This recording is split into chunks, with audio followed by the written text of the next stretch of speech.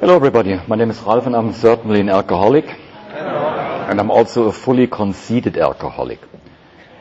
Have you ever had fun without enjoying it? I think a lot of people know what it means to have fun without enjoying it. I was trying this my whole life, to have fun in my life, but I never really enjoyed the fun that I tried to have. And this is pretty much my life story. I remember one particular event which took place when I was 12, 13 years old.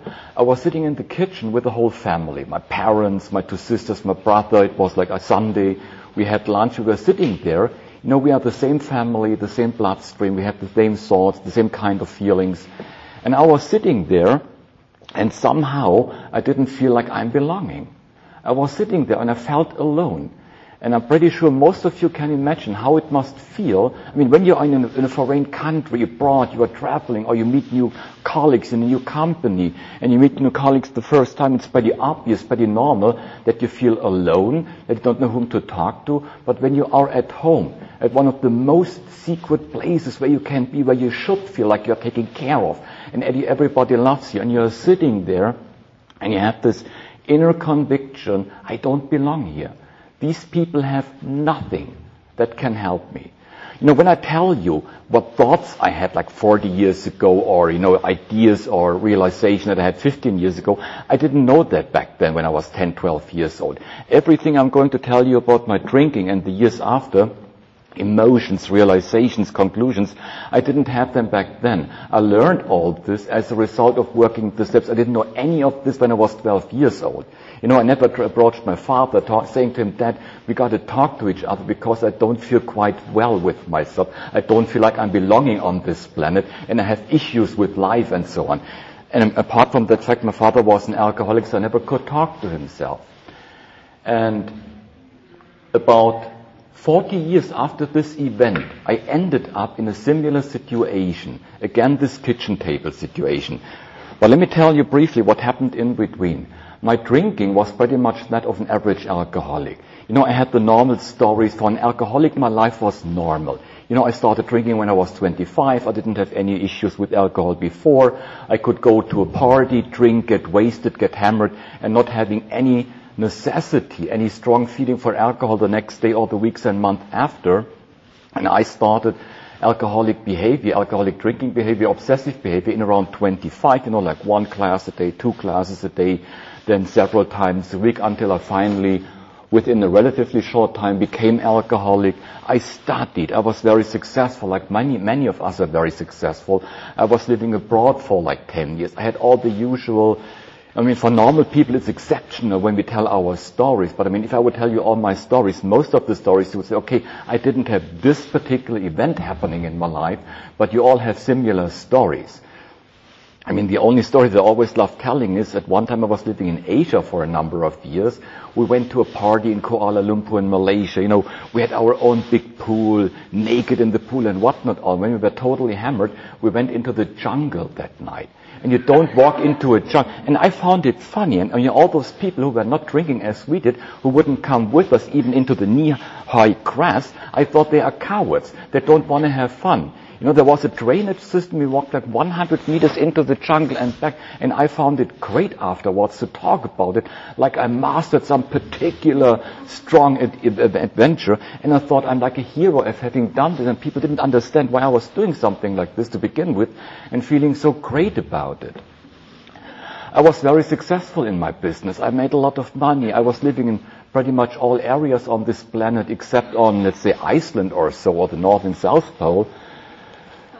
It's very difficult to get alcohol over there. I guess I never would have made it over there. So, nothing of it was spectacular if you take the measurement of an alcoholic life. It all changed a little bit about 10 years ago. Back then I was living in the United States, down there in Miami Beach. I had my own apartment, overlooking the bay of Miami, all the islands. I could see the cruises coming in and out. I had next to no furniture in a huge apartment, just a chair, a glass desk, and nothing else, and like a plastic mat on a concrete balcony. Not even the balcony was equipped. And I was sitting there getting hammered every night. A very expensive apartment, no furniture, no nothing, just getting hammered every night. I was living there, And I remember there was one day, it usually took me like 3 cans of beer in order to feel okay. You know, when the music is okay, when the neighbor starts to be okay, when everything seems to be just fine, and I don't want to kill half of Miami. And, you know, afterwards, I would drink, let's say, 10, 15, 20 more cans, depending on how well. You know, sometimes I say, at a good day, I drank 20 beer. You know, when people have a good day, they don't even drink 3 beers. So, and something happened. I drank my 3rd can of beer and nothing happened. I drank the 4th can of beer, nothing happened. I didn't feel anything. So I drank 20 more and I, you know, gave it to the pizza. Maybe the pizza was bad. Maybe I had a flu or something like that. So I wrote the whole day off, like I wrote many things off in business, and said, okay, let's try it again the next day. The next day, the same procedure. I drank 3 cans of beer and nothing happened. So I drank the 4th and the 5th. And so it went on for several days. All of a sudden, I still had the body of an alcoholic. I still got drunk. I still couldn't talk or walk or do normal things when you have like 10, 20 cans of beer. But I didn't have the mind of an alcoholic anymore. Alcohol did not do to me anymore what it did all those 16 years before. It didn't give me the ease anymore. It didn't take the edge off anymore. Normally alcohol would give me a 2-3 hour window every day where I felt the way I thought normal people feel. I don't know how normal people feel, but I never felt that way. So that's why I usually don't give any advice to normal people. I remember in my first year of sobriety in Miami, a girl asked me for some relationship advice. I gave her advice. She fortunately did not relapse as a result of it. So I completely stopped doing this. So what happened there is all of a sudden alcohol stopped working. I was racing around in my apartment. You know, I woke up at 10 in the morning. Usually I wouldn't start before 6 or 7 p.m. because only alcoholics start drinking at like 3 p.m. Now, within 1 hour, I needed alcohol and it didn't work anymore. That's the most terrible thing that can happen to an alcoholic. If you have the slow descent into the final stages of alcoholism, you develop certain procedures like any kind of medication that you take in order to adjust yourself a little bit to it. But in my case, it worked until the very end, and bam, it stopped working. And I couldn't drink alcohol anymore in order to ease myself, but I needed it. I needed it so badly. So eventually I called a friend of mine who brought me in contact with a doctor who happened to be an alcoholic himself, a German-speaking doctor living in Miami. And when I called him Sunday, he knew exactly what's wrong with me. So Monday morning, I made it into detox in Miami. I stayed there for about a week, and I got removed from alcohol. Without detox, I would not have been able to stop drinking. You know this one story in the big book where one alcoholic asked the other one, could you think not drinking 24 hours? No way. Never. I would never have been able to stop on my own. So I got removed from alcohol, went to meetings because the doctor told me if you don't go to a meeting after you're dismissed from the hospital, I give you 2 or 3 days and you will drink again. And from that day on, from the first day in the hospital, I never had the obsession again to drink.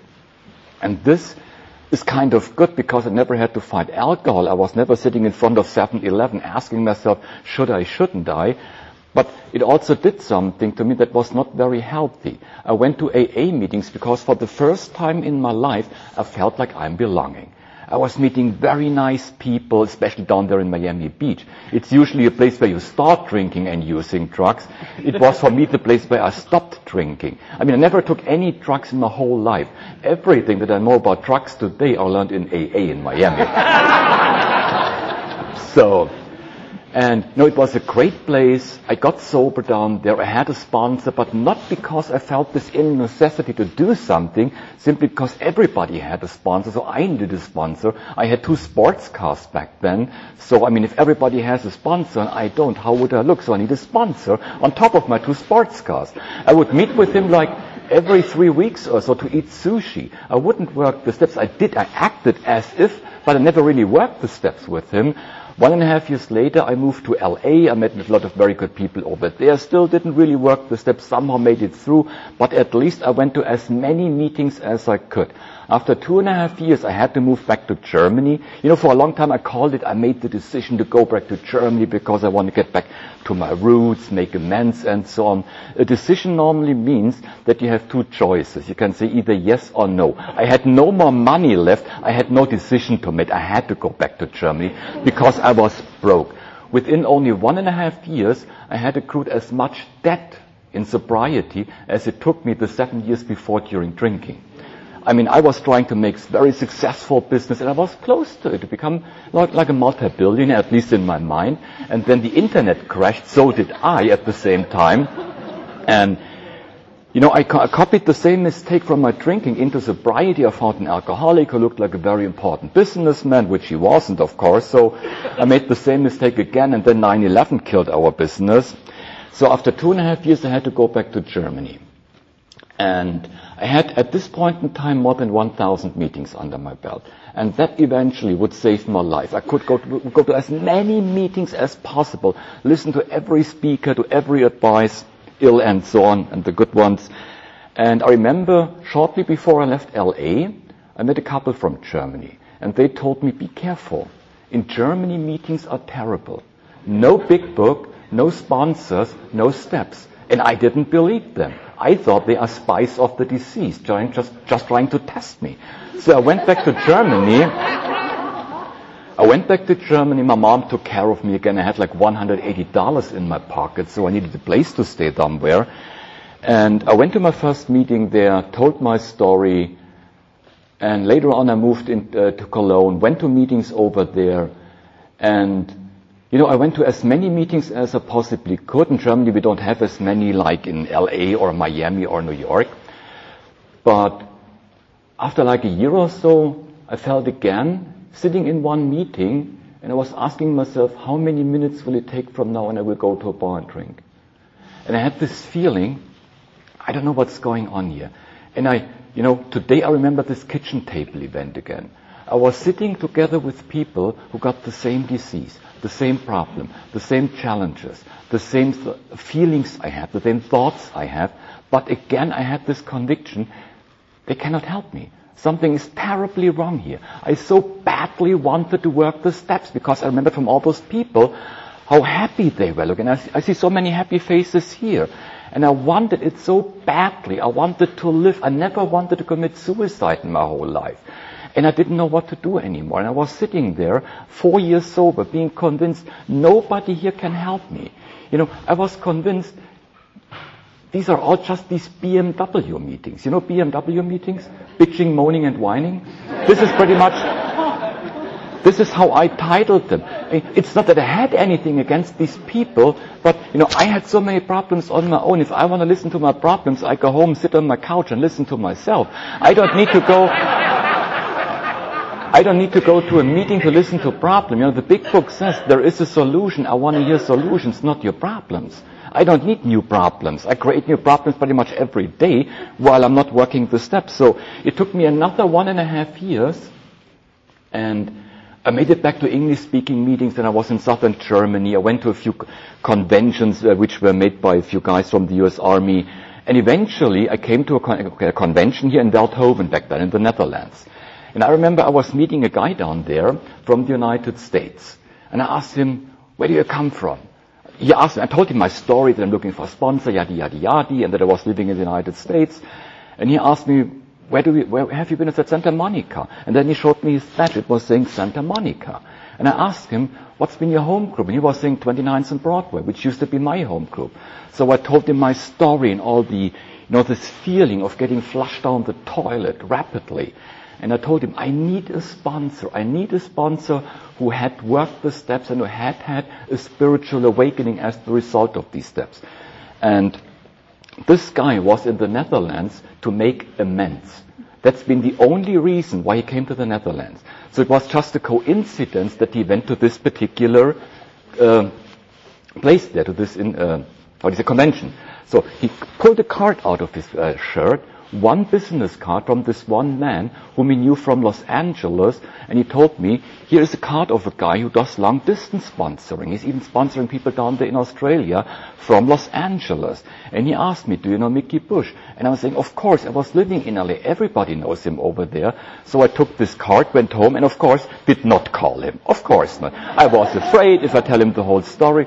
So it took me about another 2 weeks or so until I had to leave a German-speaking. Look, when I say anything about German-speaking AA, I am not against AA or against German-speaking AA. It's just my personal experience that I'd like to share with you, because most of the trouble in my life started after I stopped drinking. Stopping drinking did not solve any of my problems.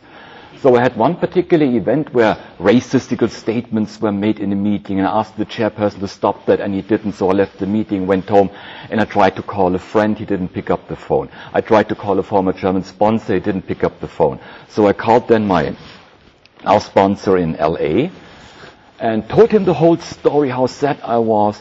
You know this feeling when you wake up in the morning, you leave your bed and you're already awake for like 20 minutes, and you're already terrorized? Before leaving the bed, 20 minutes, you are going nuts like crazy. I'm leaving my bed, going into the shower, and within 60 seconds, I want to hammer my head against the tile to make these voices stop in my brain. In case you're asking yourself, what voices? Exactly those voices that make you ask you now, what voices? Those voices that run crazy, this whole comedy. Every voice wants to compete with the other. I am the best voice you ever listen to. No, you are not the best voice. Listen to me.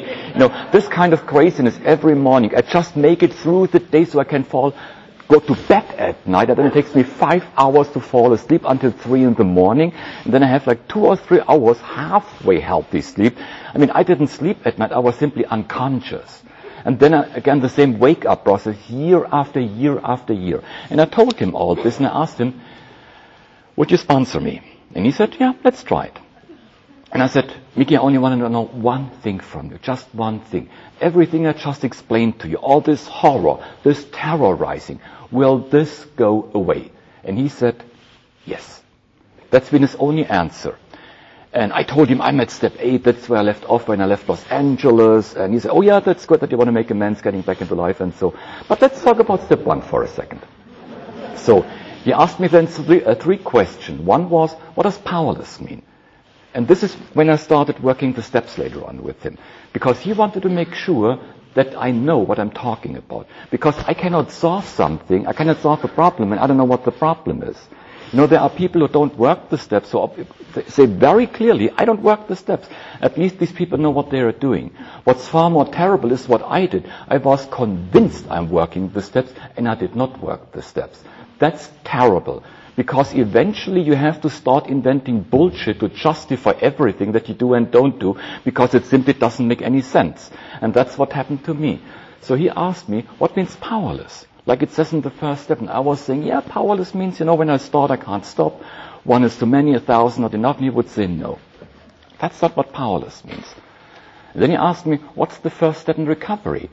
And I would say, we admitted we were Nora. That's not the first step in recovery. And then he asked me, what is it about you that makes you alcoholic? And I would say to him, when I drink, I'll end in jail, I get divorced, I lose my driver's license, I can't have a second. He would say, no. That's not what an alcoholic, that's not what makes you an alcoholic. That's the result of being an alcoholic. But that is not what makes you alcoholic. And you would say, you see, I asked you 3 questions. You couldn't answer one of them. So no wonder that you fail with the rest of the program. A few years ago, there was a video clip on the internet showing a building, like a 6-story building in Turkey, and they tried to bring it down. So they would bring explosives down to the basement, bump it, and the whole building would just fall down. So it didn't fall into itself like it should, disintegrate. It would just fall down. All the windows were still okay. The plumbing was still okay. Electricity was still okay. In other words, you still could have used the whole building, but it was useless because the first step or the first floor didn't work anymore. And this reminded me how I was working my program. I can make an inventory for as long as I want if I don't understand what the problem is. It doesn't make any sense to do an inventory because I do it for the totally wrong reason. I always thought if I can hold it. If you work the steps, you can no longer say you are powerless. I got so much power already, you can see even the equipment fall off. And at this point in time, I didn't really understand why my sponsor was doing all this to me. But later on, I understood. It's like when I have an apartment without electricity. What's the first thing that I do? I don't go to my neighbor and ask him to do all the cooking for me, so at night I can flame it up with a little bit of heat. I don't paint my cat with illuminating colors so I can see it at night, so I wouldn't step on it. I don't prepare things. I don't walk around with a light flash at night. As an alcoholic, of course, I would do all this. The last thing I would do as an alcoholic is to start paying the money back to whatever the company is that provides electricity to me. That's the most natural approach that I would do. And I didn't know any of that. So why would I work the program? Just to stop drinking? There is far more to it than just stopping drinking. Eventually, like it says in the preamble of the big book, it is about finding God. I do not have an alcohol problem. I didn't know this. My sponsor told me, if alcohol is the problem, not drinking is your solution.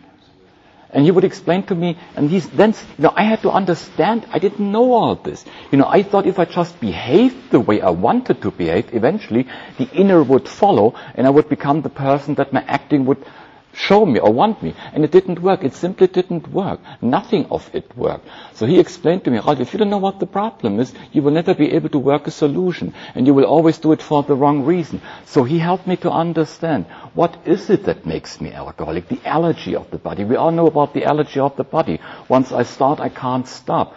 But it's also the obsession. What's an obsession? It's a thought excluding all else, including recovery. That's what an obsession is. Once I have the obsession, I cannot stop anymore. We often hear these advices, just don't take that first drink. If I would be able to just not take that first drink, I wouldn't be here tonight. I would not be an alcoholic. Normal people can just not take that first drink. Call your sponsor before you want to drink. If I want to drink, it's not even the last thing on my agenda to call my sponsor, because I know exactly what he's going to tell me. And, when I really want to take a drink, I don't even have the power to pick up the phone. I had so much trouble working the steps when the certain power was missing to do things. Does anybody believe I can really I don't make the decision when to drink and when not to drink. The disease will make the drink for as long as I get no power. So, he later on also continued to explain to me what powerless means. I didn't know that my perception of reality was wrong. I remember many years later, my mom had a bad day and I told her, drink a schnapps and you will feel better. And she told me, no, I don't feel better when I drink alcohol. Life does not change when I drink alcohol. The neighbor is still ugly when I drink alcohol. So all these, and it took me a long time, all the damage alcohol did to me. I had a lot of damage done to me before I started drinking, because alcohol for me was an attempt to solve my problems. You don't start drinking just because you had a bad summer or you failed some test or your wife left you. Even heavy events don't make you drinking. You cannot become an alcoholic by just drinking enough alcohol. There has to be something wrong with you before, which has been the case in my life. I didn't know all that. I didn't know that stopping drinking has no effect on my alcoholism. Simply no effect. Recovery does not stop once I stopped drinking. Recovery does not even start when I stop drinking. Recovery starts when I start working the steps. I can be sober for 20 years with zero recovery in me. There's a difference between being sober and sobriety. If I don't drink for 10 years, then I have been sober for 10 years, but I may have zero sobriety. I didn't know all that. I went to meetings, I dressed up, I did everything to look nice on the outside, but I was dying on the inside because I didn't know what the problem was. I didn't know that all this distorted perception of reality was still active in my brain. People say, it's irrelevant what you think about what other people think about you. What I think about other people is relevant. And I was thinking, that's bullshit, that's wrong. What this guy thinks about me is important, what he thinks about me. But later on I understood, when I go to bed at night, everything that's happening in my head decides whether I fall asleep right away or after 7 hours. And what you think about me, I don't know. What I think you think, and makes me think what you think about me, and I think what you think about me. That's actually what's good. These are the thoughts that I'm having, that I had every night. And these thoughts kept alive in sobriety. People say life gets better, just go to meetings. If your asphalt's off, brings it to the meeting. No, life did not get better. Life got worse. I had my pink cloud for like 2 weeks, the first year sort of, okay, and then it just went down. And I could realize how I was getting flushed down the toilet faster and faster and faster and faster, because I didn't know what the problem was. I thought if I just say that I'm an alcoholic, that would make me an alcoholic. I mean, listen, I'm an alcoholic. I know how to manipulate people, and I'm very sure I'm not the only one here. If I gain any advantage of admitting I'm a nun, I will admit I'm a nun. If there's only one way to come into a restaurant, which means to convince the waiter I'm a nun, I will tell him, listen, I look like a man, but I have converted. I belong to a particular denomination that allows converted men to become a nun. You want me to drop my pants? You know, it may take a few attempts, but eventually I get in there being a nun. However, and this is what my sponsor then told me, it doesn't matter what you think. It doesn't matter what you admit in meetings.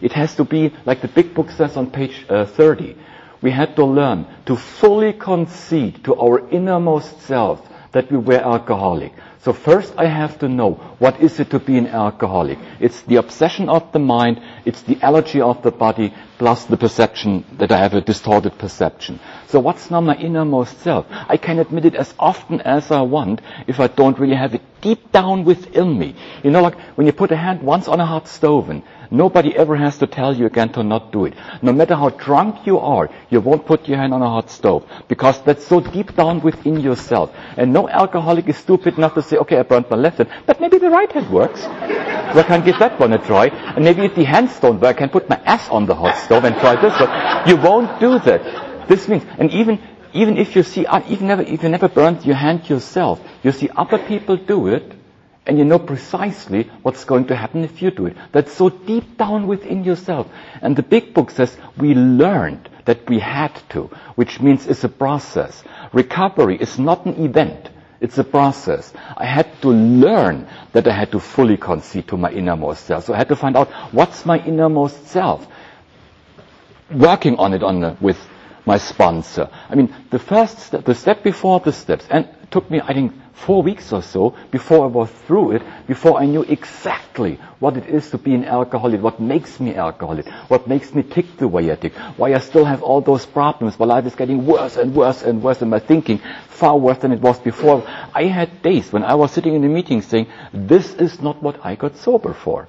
And that's one of the most dangerous statements an alcoholic can make, because this means I'm back on my road to a relapse, not to recovery. And I learned to get this into myself. Then I had to learn what does it mean to be powerless, because so many people say I'm powerless over people, places, and things. I'm not powerless over people, places, and things. In order to come here, I had to have enough power. Even if I had a drink yesterday, I had to have enough power to read the bus schedule, to buy a train ticket, to get a car, to ask someone. So I'm not powerless over people, places, and things. I had to understand what we deal with is alcoholism. We are not dealing with being totally crazy when it comes to hold a job or relationships or whatever. This will somehow get sorted out later on in 4, 5, and 8, 9. But when it comes in the first step, when I have to understand what my problem is, it's just alcoholism and nothing but. I can be as crazy as I want to be, and I have every right to be as crazy as I want to be, and I make sure I keep my right to be as crazy as I want to be, even today. It got nothing to do with the first 3 steps. You know, when it's, for example, says in the second step that we came to believe that a power greater than myself can restore me to sanity. What's sanity? It's insane the way how I drank. There is no sanity in the way how I was drinking. So if it's insane to drink the way I was drinking, ask an expert what sanity means. What means sanity for a human being? There are different types of sanity. There is psychological sanity. There is philosophical sanity. There is legal sanity. There is medical sanity. You ask 10 people, you will get at least 11 different answers, because one might have more than one answer for you. If it is insane to drink, then for me it is sane to not drink. And that's the only sanity I needed to be restored to. I have not been born an alcoholic, because I didn't drink after I came onto this planet. But I didn't know all this. I thought when I make the second step, I have to also believe that all the other craziness is going away. Like I'm waking up at 3 o'clock in the morning having great ideas about a book to write or a movie to make. I mean, weird ideas. I don't want to tell you about any of these ideas tonight. But I didn't know. This is not the sanity that we are talking about in these rooms. When we talk about sanity, what we mean is you don't have to drink no matter what. As a result of working the steps, there are no rewards for going to meetings. People say, just go to meetings and you will be fine. My experience is no. If I go to a gym and look at the machinery, I won't lose an ounce of fat by just going to the gym, looking and looking. It doesn't do anything. And it doesn't make any sense to read the instruction manual with a group of people standing around the running belt, and after we read the instruction manual, we talk about what we just read. It's different reading an instruction manual and actually doing what it says. That's why in my experience, it never helped me to go to big book meetings or 12 and 12 meetings and just read and then later on talk on what I just read if I don't know what I'm reading, if I don't even understand what all this is really about. And I didn't know all this. I was hearing all those phrases that we hear, and what do I do as an alcoholic? Because I want to sound like you, because I want you to love me. I want you to like me. I want you to accept me. So I copy what you say. I'm a little child. I had the mentality probably of a 3-year-old, if I'm lucky, when I came into the fellowship. So what do children do? They mimic their parents. They say what their parents say. They act like their father. They act like their mother, like uncles, aunts, and whatnot all. And this is what I did in AA. So obviously I copied all the mistakes, but just listening to what people were telling me, I didn't know nothing. So after 5.5 years, when I had reached that point, hitting bottom, what is a bottom? I didn't know. My sponsor asked me, what is a bottom? And I would tell him, well, a bottom is if I lose my job, if I end up in jail, my driver's license, and all these things. And he would say, Nora, this is not hitting bottom. This may bring you to hitting a bottom. This may actually help you. It might be a good assistance. But this is not hitting bottom. Hitting bottom is something like when you say, God, what's wrong with me? I cannot help myself anymore. I want to kill myself. Help me, help me. This is hitting bottom. It's the very process that brings me back to God. Hitting bottom is that one step that I have to take in order to ask people that I used to hate because of what they were talking about in meetings. The people that I didn't like or hated the most later on became part of those people that helped me the most. I have to come to a point where I make no more conditions. I tell my sponsees, yes but sentences are not answered. When I say something to a sponsee and my sponsee is saying yes but, I don't answer the sentence. Yes but means I disagree with what you are saying. Yes but means I got something better. And he told me this. At one point he would even hang up the phone because I was interrupting him while he was talking. So I had to call him back. Since then, I never interrupt people anymore. One event from my sponsor changed something that I didn't know how to solve it otherwise. And he gently then worked me through the first 3 steps, helping me to understand what I never had understood before. So I did research on the internet. Just to learn what I hadn't known before. Because what does it mean that the first step, we always say, you have to do it 100%. What does it mean to do the first step 100%? What does it even mean to work the first step? The title is saying here, to precisely show how we did it. How do I work the step? I didn't know all this, so he taught me all this. He guided me through it. He gave me work that I had to complete to understand all this. About 1/3 of the big book, 1/4 to 1/3, deals with the first step. If 1/3 of this lovely big book, which is the experience of about 100 people, if 1/3 deals with just one step, then it must be more to just say, my name is Ralph and I'm an alcoholic. And there must be something to it. And that's why it took my sponsor so long to guide me through it. But I somehow knew this man is spending his time with me, no matter what's on TV. He always has time. He always answers my questions, if he doesn't hang up the phone, of course. And somehow I knew, no matter how bad I felt, something is changing here. Something is really changing here. And later on, so it went through the steps. I don't want to go through any of the other steps right now, for otherwise, we would celebrate Christmas together here. Last year in May, I did actually a German-speaking step workshop. Anybody who wants to listen to German-speaking step workshops, please come to Nicola or me after the meeting. In Germany, we now have German-speaking step workshops, the first time ever. I did this in Vienna last year when I was invited, and it took me about 5 hours just to talk about the first 3 steps, which is very important. And most people were amazed because they never heard any of that. Like that we don't have an alcohol problem, whatever else I was saying. Why did I do all this? Why did I do all this? Why did I go through all this, inconvenience, to put it mildly? My 4th step and later on also the immense. It was not a joyride. I hear people say, oh, I love my 4 steps so much. Well, probably because you didn't do it.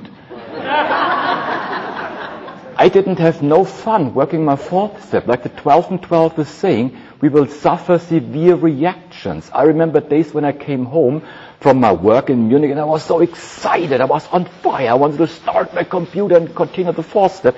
I entered the door and I had this terrible resistance, this total dislike, and I couldn't even start my computer. So I had to overcome this bad feeling. This is also something I learned. I don't have to wait until I feel like can work on my 4th step. Forget about your feelings. The big book is saying we have to change our thinking and feeling. How do I make decisions in my life? If I'm intellectually biased, I think about it, or if I'm more, let's say, emotionally bound, then I let my feelings make decisions. So thinking and feeling is the only way how I arrive at decisions. If I have to change my thinking and feeling, why? Because it's rubbish. It's of no use. So this means if I have to change my thinking and feeling, I better listen to my sponsor who told me, I don't care what you feel, just do what I tell you. Just do what I tell you. If you don't feel like I can do my 4th right now, sit down, pray, call me, whatever. But do it. Just do it. And that's how I was working the steps, and there was no fun. But what is different today? What has happened in the meantime? What, for example, means the promises? When we talk about the promises, if I promise you, we will go to cinema on Wednesday night, 8 p.m., let's say. That doesn't mean we will go to cinema Wednesday night. Something might happen to me in the meantime. I may have an accident. I may find out that I don't like you. The cinema may close down. So if I tell you, promise, right now, I mean what I say. But 5 minutes later it can be different. But that's not what the promises in the big book are. The big book is pretty much based upon the Sermon on the Mount and a few psalms from the Bible. What does a promise mean? It's like a physical law, like the law of gravity. If I take this candle, open my hand, it will fall down no matter what. Whether I do it, whether you do it, whether it's night or day, Africa, Malaysia, it doesn't matter at all. It's a guarantee. And that's what the promises are. Everything that the big book promises me is a result of working the steps, not a reward for going to meetings and a reward for being nice to other people. The outer behavior is a result of the inner change, and that's it. We have to have this entire psychic change. This is more like, you have to adjust some of your social behavior once in a while or so. It means an entire psychic change, so that I don't get angry anymore when people say something to me. Like the bedevilments say, I cannot change my emotions, my feelings. What does that mean? Somebody is saying something, I get mad, and I have no choice to become unmad. I don't know how to do this. I will be mad at you no matter what you say, and I cannot control it. So, when I did all this, step by step, something happened in my life. Something happened in my life that I didn't even notice.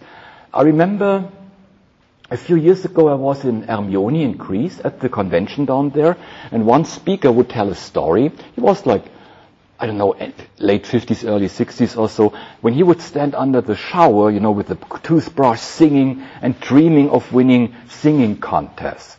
And then he would say, this is typical alcoholic grandiosity. And I would say, no. Why does this have to be typical alcoholic grandiosity? What is if this man, because if you do something on a regular basis, you're either completely nuts or you might actually have a chance doing so. Nuts we shouldn't be. Nuts means N-U-T-S, not using the steps. So, and I was sitting there and saying, what is it? This man is actually a singer. He may have undeveloped or underdeveloped vocal facilities, but what is if he gives it a chance? And I was saying to myself, it doesn't always have to be grandiosity. What are my dreams? What did I like doing when I was a young kid, or when I was like in my early teens? I like to go to parties, the few parties that I was invited to, and I just would walk into the middle of a crowd and start talking, entertaining people. I had no text, I would improvise, and I would make everybody laugh. This is a gift that not many people have. How did I end up in business? I ended up as a mathematician sitting behind a computer writing software, which is the most stupid thing that you can do if you have all these, artistical gift. So I was saying to myself, what is if I'm a born comedian? What is that? So I started working on that. I went to classes. I got a director. I started acting classes, speeching classes, and whatnot all. And I had my first appearance in public about 1.5 years ago as a first try. I will have the next one coming Thursday. And in the second half of this year, I will have my first tour through Germany. And it took me only like 4.5, 5 years to develop all this. I'm moving away from, people sometimes ask me, Ralph, are you completely crazy? How is it possible that a man who used to sit behind a computer is now standing on stage entertaining people?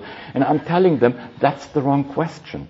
The question must be, how can a man who belongs on stage can hide behind a computer for more than 25 years? You see, I'm not here on this planet to suffer. I do not have to be suffering. I do not have to have pain in order to be a good alcoholic.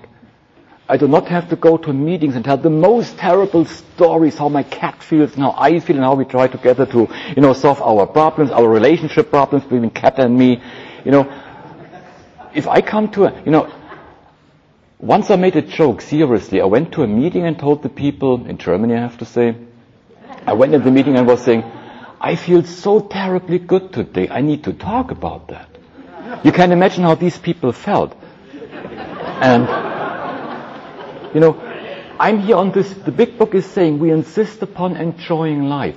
We are all children of God. That's what I have been taught. A lion can only give birth to a lion. A rose can only bring forth a rose. So a God can only bring forth a God. We are all children of God. We are like gods. It doesn't mean I am God. I'm an expression of God. He wants me to be happy, joyous and free, no matter what I do, no matter what dream I have. Imagine somebody would tell you tonight, you don't have to drink again. We all tell this constantly, but imagine someone could tell you this in such a way that finally, deep down within yourself, you would be convinced, if I work this program, then I don't have to drink again. No matter what happens, never ever again. Imagine that fear would disappear from your life, that you might end up in a bar or so and drink again. Imagine this would be gone. Go back to your childhood dreams and ask yourself what you then could make out of your life. I have seen accountants, doing bookkeeping who are brilliant salespersons, who are just hiding behind it because they have that fear. What is if I go out and talk to people? If I sell cars, machineries or whatever, I might drink again if I do this. Imagine, someone can promise you tonight, you never have to drink again. Never ever in your life. You can take all your childhood dreams and do with your life whatever you want. This is exactly what this book enables us to do. This is what we have sponsors for, who make us understand why we have to do the things and how we have to do those things. And this is what I'm doing today. I'm actually moving away from my business that I was doing so far, from all the money that I made so far. People tell me, Ralph, you cannot talk about business in an AA meeting. Why not? Now, should I tell you how sad I am? Should I tell you, I have some kind of interesting news from my business life? Why not tell people what I'm doing this? We come to meetings because we want to see people. What are they doing? What is this guy doing up there? He's talking so conceptually. I don't know whether he's a CEO or a butcher. He's just talking about a new business. So of course we keep telling people what we are doing. We also talk about the problems we have because we are honest. If I would tell you I have no problems, I would be lying to you. Of course I have issues every day, but I know how to deal with them. I can have depressive days and yet I feel okay because I know it's going to be better again. It won't be worse again if I keep doing what I'm doing. This is what this program is about, to give me a chance to do what God always wanted me to do, to be happy, to be joyous, to dance, to stand here tonight, to say what I want to say, no matter what you think about me, to just express myself the best way. If every human being would do this, if every human being would find out what is it that God wants me to do, and just work on this expression of him or herself, if everybody would make sure I will be fine, not egotistical, but just doing what God wants you to do, we would have no problem on this planet anymore. I don't want to go outside AA right now, but just imagine, and I'm certainly not going to change the world tonight, but just imagine if more people would walk into meetings like we do here tonight and tell each other what we all can do with our lives if we just want to do it, if we move our ass, if we stop fooling ourselves and just work the steps. Life can be so great, and you never have to sit again at a kitchen table and ask yourself whether you belong. I do belong. Thank you.